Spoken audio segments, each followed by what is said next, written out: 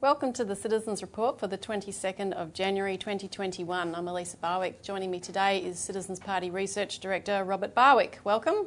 Thanks, Elisa. And on today's show, economic recovery starts with crushing the banking monopoly. And were you played by QAnon? Elisa, it's the 22nd of January, which means 2 days ago, date-wise, Joe Biden was sworn in as President of the United States, which means, which we'll address later in the show, a lot of people who were saying, I was up to last week, that Trump would still be president because they had some fantastic knowledge, special source of information, trust the plan. People have got to acknowledge it was all wrong, right? And what we want to do today is get people focused on reality, because by focusing on reality, you can actually change reality. You won't change reality if you focus on fantasy. And we'll talk a bit more about why they want to keep people, of course, in fantasy land. So first of all today, economic recovery starts with crushing the banking monopoly. So it's very interesting. We wanted to point to today that not only do we have a campaign here in Australia to turn Australia Post into a postal bank amid efforts to privatise it and crush it, as with any of our great assets. But this is something that is being looked at more and more globally, and we want to talk about the particular case in the United States where there's a push there for a postal banking service as well. Because in order to get an economic recovery underway, the banking mafia that we've been discussing over quite a few years now, pushing bail-in to steal people's money to prop up the system, all of the QE programs that have been, looting the public purse to keep the banks going, things like banning large cash transactions, debanking people.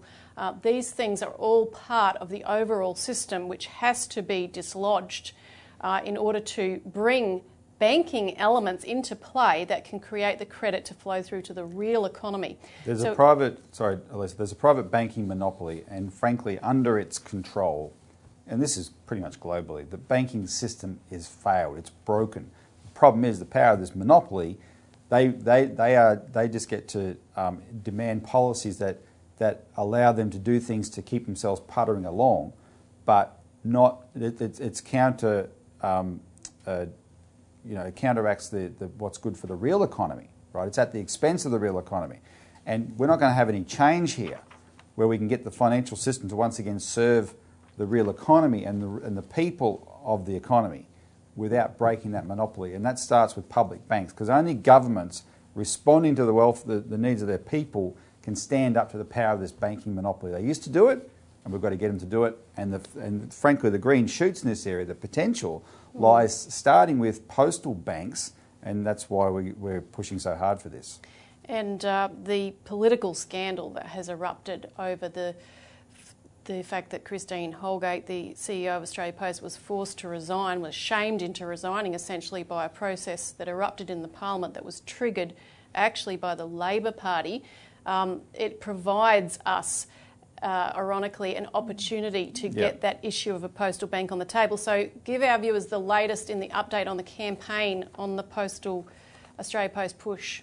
Oh, well, there's a press release people can see on our website where we're demanding Anthony Albanese retract his dishonest attack on Australia Post and Christine Holgate, because he started this. And the fact that Labor and Liberal at some level colluded to crucify Christine Holgate, so this is why this is what makes this such a useful issue, because it lays bare that kind of corruption.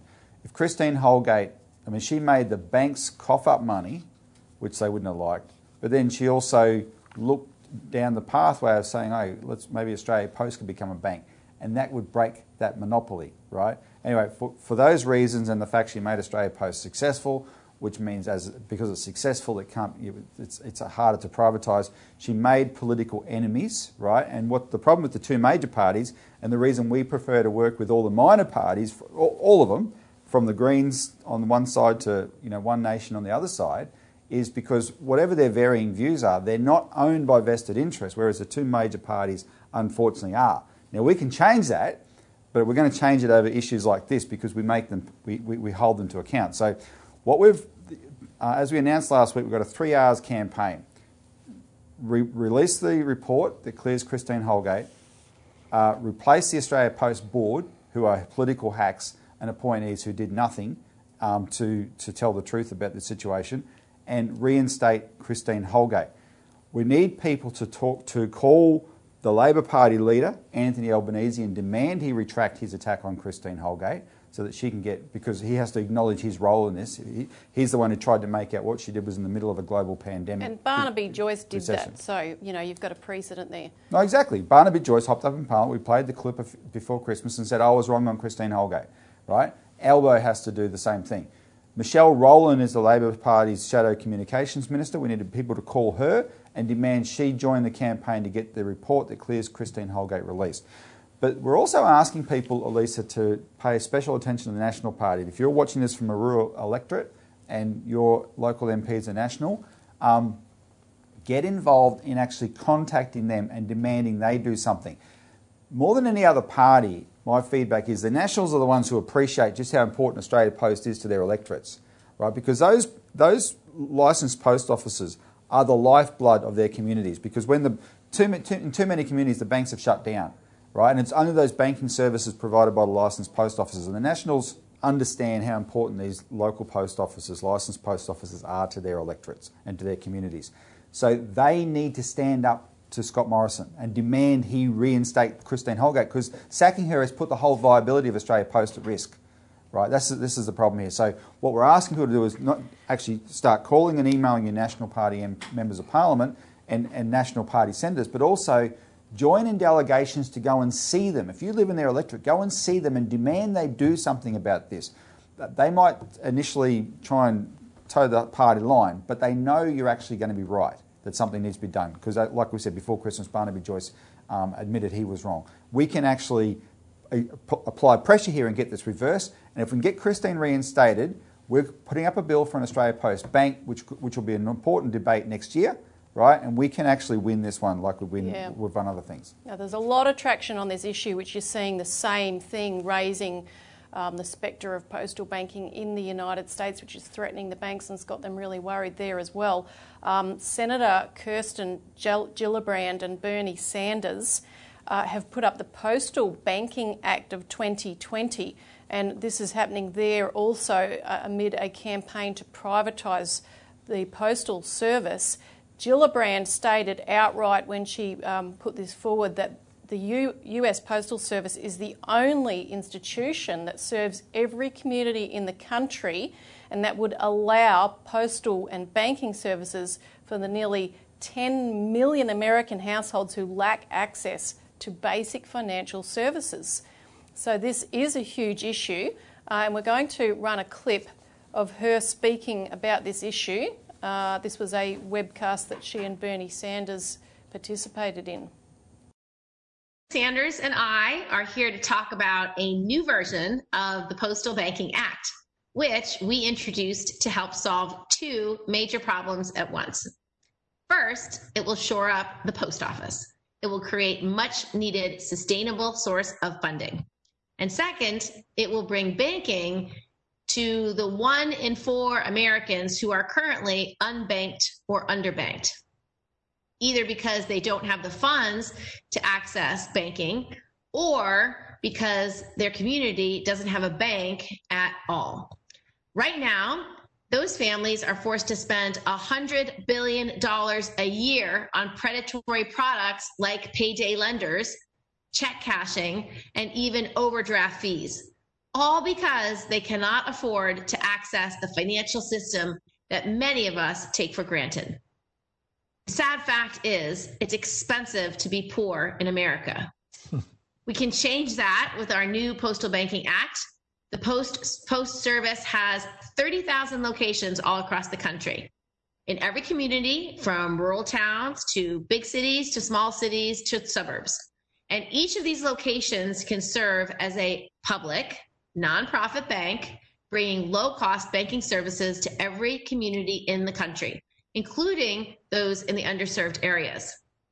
The Postal Banking Act would give families access to small dollar checking and savings accounts, debit cards, low fee ATMs, online banking services, wire transfers, and most importantly, small dollar loans, so they don't have to become victims of predatory lenders if their car breaks down or they need to buy their kid a new pair of shoes or school supplies.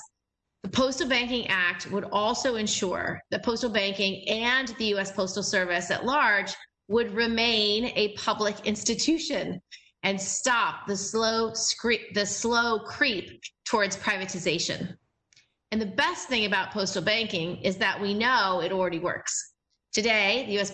Postal Service does over $20 billion a year in money orders. And from 1911 to 1966, it offered many of the products that we are proposing, helping millions of low-income families through the Great Depression and 2 world wars. Okay, I lost the... Postal banking was America's most successful experiment in financial inclusion. At this moment, when families are facing growing economic uncertainty and a widening wealth gap, it could not be more needed. Now we're going to take a quick break, but we'll be right back to discuss this.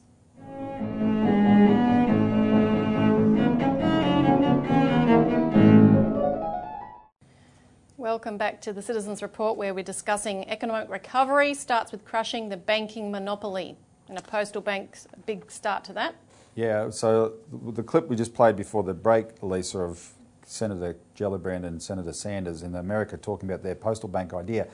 If you look at that, I mean, they're addressing the same problem we're trying to address here, slightly different predicates. If you watch the whole clip, Senator Sanders then starts talking about how it's expensive to be poor in America, and how people need, like, one of the things they want to do there is come up with a way to be able to make small loans so that average people don't have to go to payday lenders, right, where they charge interest percentages of hundreds of %, things like that. So that's a special thing there. In Australia, it's much more just providing services that the private banks won't do anymore to these many rural communities, but also low-income city communities, right? And that's what the bank can do. It can fill a void, and at first a niche, but it can do actually a lot more. And we want to make ours even more powerful than the US one, because it has to be something that the public can say, hey, this is a genuine alternative to the other banking system, right? Yeah, and in the US, I mean, there's provisions like you have to have certain minimum amounts of money to maintain a bank account and so forth, which is quite difficult.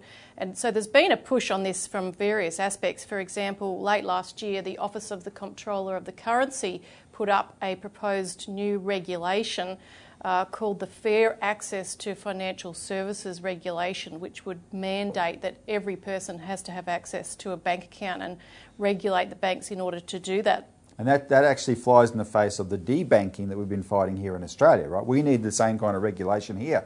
So the banks just can't debank willy-nilly. If we don't have that, the next best or an even better alternative is the postal bank, an Australia Post Bank, because by law it won't be able to discriminate against anybody, and you'll be able to maintain your bank accounts there. That's right. Now, of course, the full slate of policies and the directionality of the new Biden administration is absolutely still up in the air and yet to be determined. However, I'll mention a few things that are on the table. I mean, first of all, of course, Biden has put forward his $1.9 trillion stimulus plan, which has a big component of infrastructure, particularly things like public health infrastructure. But there are other pieces of legislation which have been up on the table of Congress previously, which may get the traction they need now. And many of them are Democratic sponsored, such as the Glass-Steagall regulation to actually re-regulate the banks and prevent commercial deposit-taking banks from speculating. And Biden himself is someone who had voted to repeal Glass-Steagall, but has, in the meantime, recently done a mea culpa on that, saying, I was wrong about that. You also have the National Infrastructure Bank Act of 2020, which will be reintroduced. It was in the previous Parliament, and there's been a lot of organising to get this bank to provide $4 trillion of infrastructure spending, creating 25 million plus jobs underway. So particularly within Democratic layers, there's a lot of support, but they're recruiting Republican support to co-sponsor that bill right now. And one of the things that's interesting actually with this Sanders-Gillibrand bill is that Bernie Sanders is now chair of the Senate Budget Committee. So he's actually in a powerful position to bring these things to a vote and to debate and so forth. Whatever you think of Sanders, he's 100% genuine against Wall Street. And that's so he, over the last few years, he has earned a position in the party, and now he has this chairmanship. And if he applies the blowtorch to Wall Street, well and good. And he's stated in a recent interview that he will be aggressive in using procedural budget powers where he can get these bills to the point of being voted up and passed, but with his primary concern being the greatest economic distress experienced by working families since the Great Depression in this crisis, and the ability to get millions of good-paying jobs to rebuild crumbling infrastructure. So he's got that focus, which is important. Now, the key thing is going to be whether people in the Biden administration decide to take on Wall Street, because the problem is they can crush all of these agendas.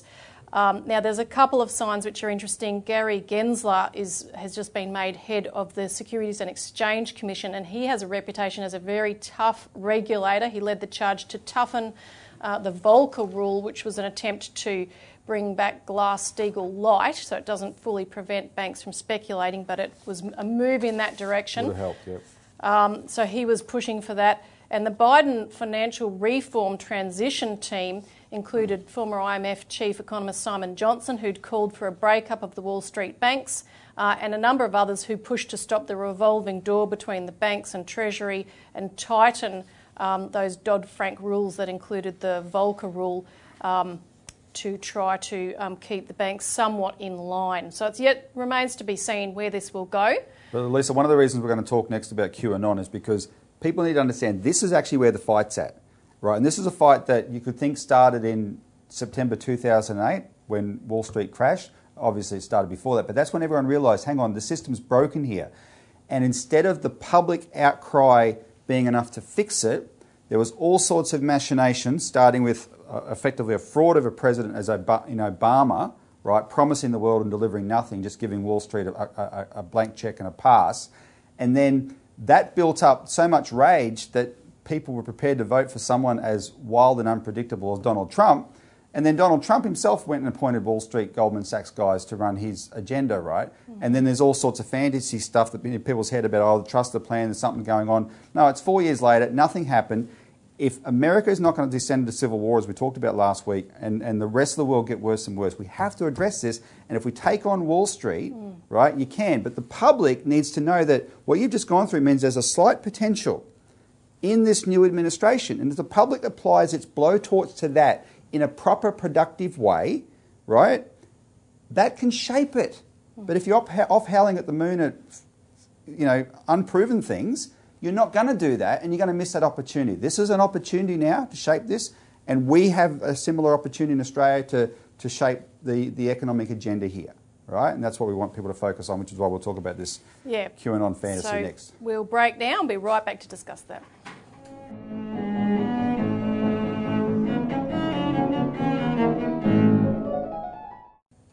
Welcome back to the Citizens Report. We're now discussing, were you played by QAnon? And you can read more about this in an article in this week's Australian Alert Service. For anyone who hasn't already called in to get a complimentary copy, please do so. All the subjects we talk about are backed up with our own research in this publication every week. Now, Lisa, before you go through this, I just want to set the scene a little bit, because what you're going to go through is important, and I don't want to interrupt all the time. Here's a fact. Let me just state a fact right out. Joseph Biden is the President of the United States of America. That means QAnon was a lie from the beginning. That's what that means, all right? So if you're still hanging on to the fantasy, for whatever my opinion's worth, might not like it, that's what that means. So the question is, how did people get this, and it really blew up after the election, of course, how did people get this fantasy in their head that was so diametrically opposed to reality? And let me restate why it's so important is there's so much to change out there, but it's in the real world. And you've got to focus on it if you're going to make the change in the real world. If you're buying into a fantasy that someone has lured you into, you're not going to change the real world. You're going to be operating in a fantasy world, right? We need to change the real world. And now that the dust has settled, now you can actually state emphatically this was wrong, the predictions were wrong, everything you were told was wrong. We can look into that and say, how did this come about? We're going to touch the sides today, but we'll do more work in the future because it's important to expose. So it's a type of psyop to keep people distracted from actually, potent political interventions, which obviously we are doing in spades. We've seen it in Australia, defeating the cash ban and various other victories that we've been having in recent years. So I want to talk about an article which we covered in this article in the Alert Service by a video game designer who designs alternate reality games and similar types of games by the name of Reed Berkowitz. This was published at medium.com, titled A Game Designer's Analysis of QAnon. And he says outright that when he first started looking at QAnon posts, he recognised the same methodologies they used to build video games in what was being put out by Q. He said it was gaming's evil twin, a game that plays people. And he went on to say that this, Q was not some loner on the internet that started dropping a few posts and suddenly went viral. He said, I've met those people, I've been on those projects. It doesn't happen like this. This is a media campaign. This is a coordinated propaganda campaign. In other words, it's not organic. And Elisa, he made another really important point that when people really want to get, insiders really want to get out information, like Chelsea Manning did, right? Like the guy who released the Pentagon Papers, Daniel Ellsberg. They find it, they do a brave act, they dump it all out there. Not this little trail of breadcrumbs kind of approach. Because you want to get the truth out. You want to get the truth out. Exactly, and it doesn't have to be cryptic, but just state the facts. But what this video game designer, Berkowitz, went through is how the methodology when they're building a video game is people that are playing the game need to get this little rush when they put these clues together and discover where they're going next in the game. There's a tendency he described called apophenia, which is described as the tendency to perceive a connection or meaningful pattern between unrelated or random things such as objects or ideas. And people come across this in video games a lot. So this kind of capacity where they want people to follow the trail of breadcrumbs and connect the dots and for the mind to make a mental leap to these grand conclusions is very powerful because people think that they've discovered this information for themselves. They've researched it. They've come to their own conclusions, so they latch onto it and they won't let go. Now, this kind of psychological operation, there was a big push for it in the post-World War II period within the US military, but it was actually a British operation which had its origins in the Tavistock Institute. And the Tavistock Institute is a psychological clinic that started as a private affair, but during World War II it was picked up by the government and began to train and select commanders in warfare. And it was based on the thinking of Bertrand Russell, the British philosopher, who in 1951 said that I think the subject which will be of most importance politically is mass psychology. Its importance has been enormously increased, he said, by the growth of modern methods of propaganda. And it was crucial that in political terms that the establishment were able to shape the thinking of the population to keep them out of what we call real politics, as we've just been describing. Now, and Russell's the guy who said you would be able to convince people in the future that snow is black, and that's what QAnon effectively did. From the same paper. Now, we're going to say goodbye to Channel 31 viewers, but you can keep watching on YouTube, and we'll continue the discussion. Now, the Tavistock Institute that adopted this idea of psychological warfare, both not just on the enemy countries and enemy populations during war, but on your own populations running psychological warfare within domestically, made a shift to the United States in the late 1940s, establishing the Tavistock Institute for Human Relations, and began collaborating with a series of similar psychological outfits at various US universities such as the Cybernetics Society and the International Network of Social Network Analysis.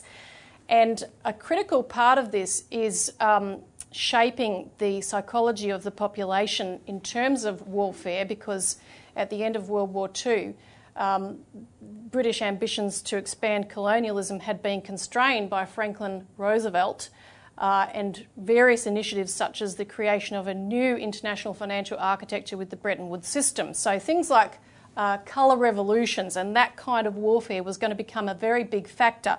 But during World War II, one of the things that psychologists had discovered is that soldiers wouldn't shoot at opposing soldiers most of the time. There was a very low rate. People just were not psychologically inclined to do that.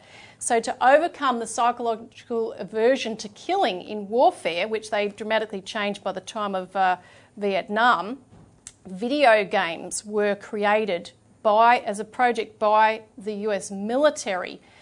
And that was adopted with the corporate world to begin to create point-and-shoot video games, which have been described as mass murder simulators by one of the figures involved in training US military and police, Colonel David Grossman. And with the entry into the digital age, this became a major factor. And in fact, in this recent period with various of the riots and so forth in the United States, starting with particularly the murder of George Floyd, there's a movement called the accelerationist movement, which has promoted through memes and so forth various forms of violence, but it operates on blurring the boundary between the imaginary and the factual. And of course, with video games, with particularly violent movies and post-apocalyptic Netflix series and so forth, you see in spades that people are being induced in a certain direction, which is allowing them to be constrained in terms of not entering, a political fight. And we noticed this with the Christchurch massacre and the perpetrator of that and his manifesto and the people who shared that and his fans online were all of this type of mainly younger men who spend their whole day engaged in a fantasy world online, right? And so they're constructing scenarios that are consistent with the fantasy gaming they do and thinking that somehow the real world reflects that. But then, of course, because they believe that, they can go out and make the real world look like it reflects that because they're prepared. They think, like the QAnon thing, it's not like there's not pedophiles in the world. There are. Are there high-level pedophiles? Yeah, let's spend a whole show on Prince Andrew, right? Because he's going to get off. But Q said everyone's a pedophile, right? That sort of thing. And so if you believe that, you take your gun and you go and do something about it, and you can shape the world in your image in the small. And this is what this is the kind of mentality that drives these accelerationists. Well, accelerationism is intervening to push extreme action because that'll just accelerate the change that's coming anyway. And Brenton Tarrant... We're bringing on the big showdown. The Christchurch murderer, Brenton Tarrant, in his manifesto, which the language of which is strikingly similar to Tavistock. So you have to wonder, who wrote this? Was it really him? Because he doesn't even seem to have that intellectual capacity. But he outlined the drive in his manifesto for a civil war that would, quote, balkanise the USA along political, cultural and, most importantly, racial lines. So the thing is that all of this is about driving people to extremes, right and left extremes, getting the clash that results, and that allowing the pretext for the financial powers that be, City of London and Wall Street, and their political puppets to actually clamp down with fascist police state laws that will allow them, as the financial system goes down, to have another mechanism of control. So that's why we have to really blow up this whole PSYOP and get to the truth of it and get people back into real political action that can create real change. No, absolutely. The real world desperately needs the public to be engaged in it, right? Because I'm not attacking the morality of the people that got sidetracked into this. It's the mentality. Why did you get sidetracked in this? Why were you played by something so patently ridiculous? Now, yes, it takes something like Joe Biden to be inaugurated for there to be an actual factual line where we can say, look, that was clearly wrong, what you were told there. I understand some people are still clinging onto it and claim there's things afoot and other things are going to happen in a few weeks and whatever. It's all rubbish. It's all fantasy. Get it out of your head and let's concentrate on the real world. I first went off, realised Q was rubbish when they claimed 3 years ago that Julian Assange was not in, holed up in London, but was in Trump Tower waiting to testify before the grand jury so that Trump could issue the 50,000 indictments to round up the bad guys and all that kind of stuff, right? And that was so clearly false because poor old Assange is rotting there. And look what Trump's done for him, all you Q people, nothing, right? And that's, so look, don't beat yourself up too much about it. Learn from this. Let's focus on the real world. And we've got to, and the real world starts with the economy, right? The people who, if we focus on these issues, we can have an impact, right? We can create change, and there's potential for change all the time, right? Because the public, it's the we are many, they are few thing. We are the many, but we've got to be focused on on the reality that of the solutions that are necessary, and that's when that can become overwhelming and force the political change that we need. And history is, history bears that out many, many times. Yep. Right? And that's what we've got to do now. Citizens have to get engaged in policy making, as we're pushing now. Of course, it's hard to put all this in a nutshell, so contact us. We've written this all up in great depth. You can find out more and contact us to get politically involved. So thanks, Robert. Thanks, Alyssa. Thanks, everyone, for tuning in, and see you again next week.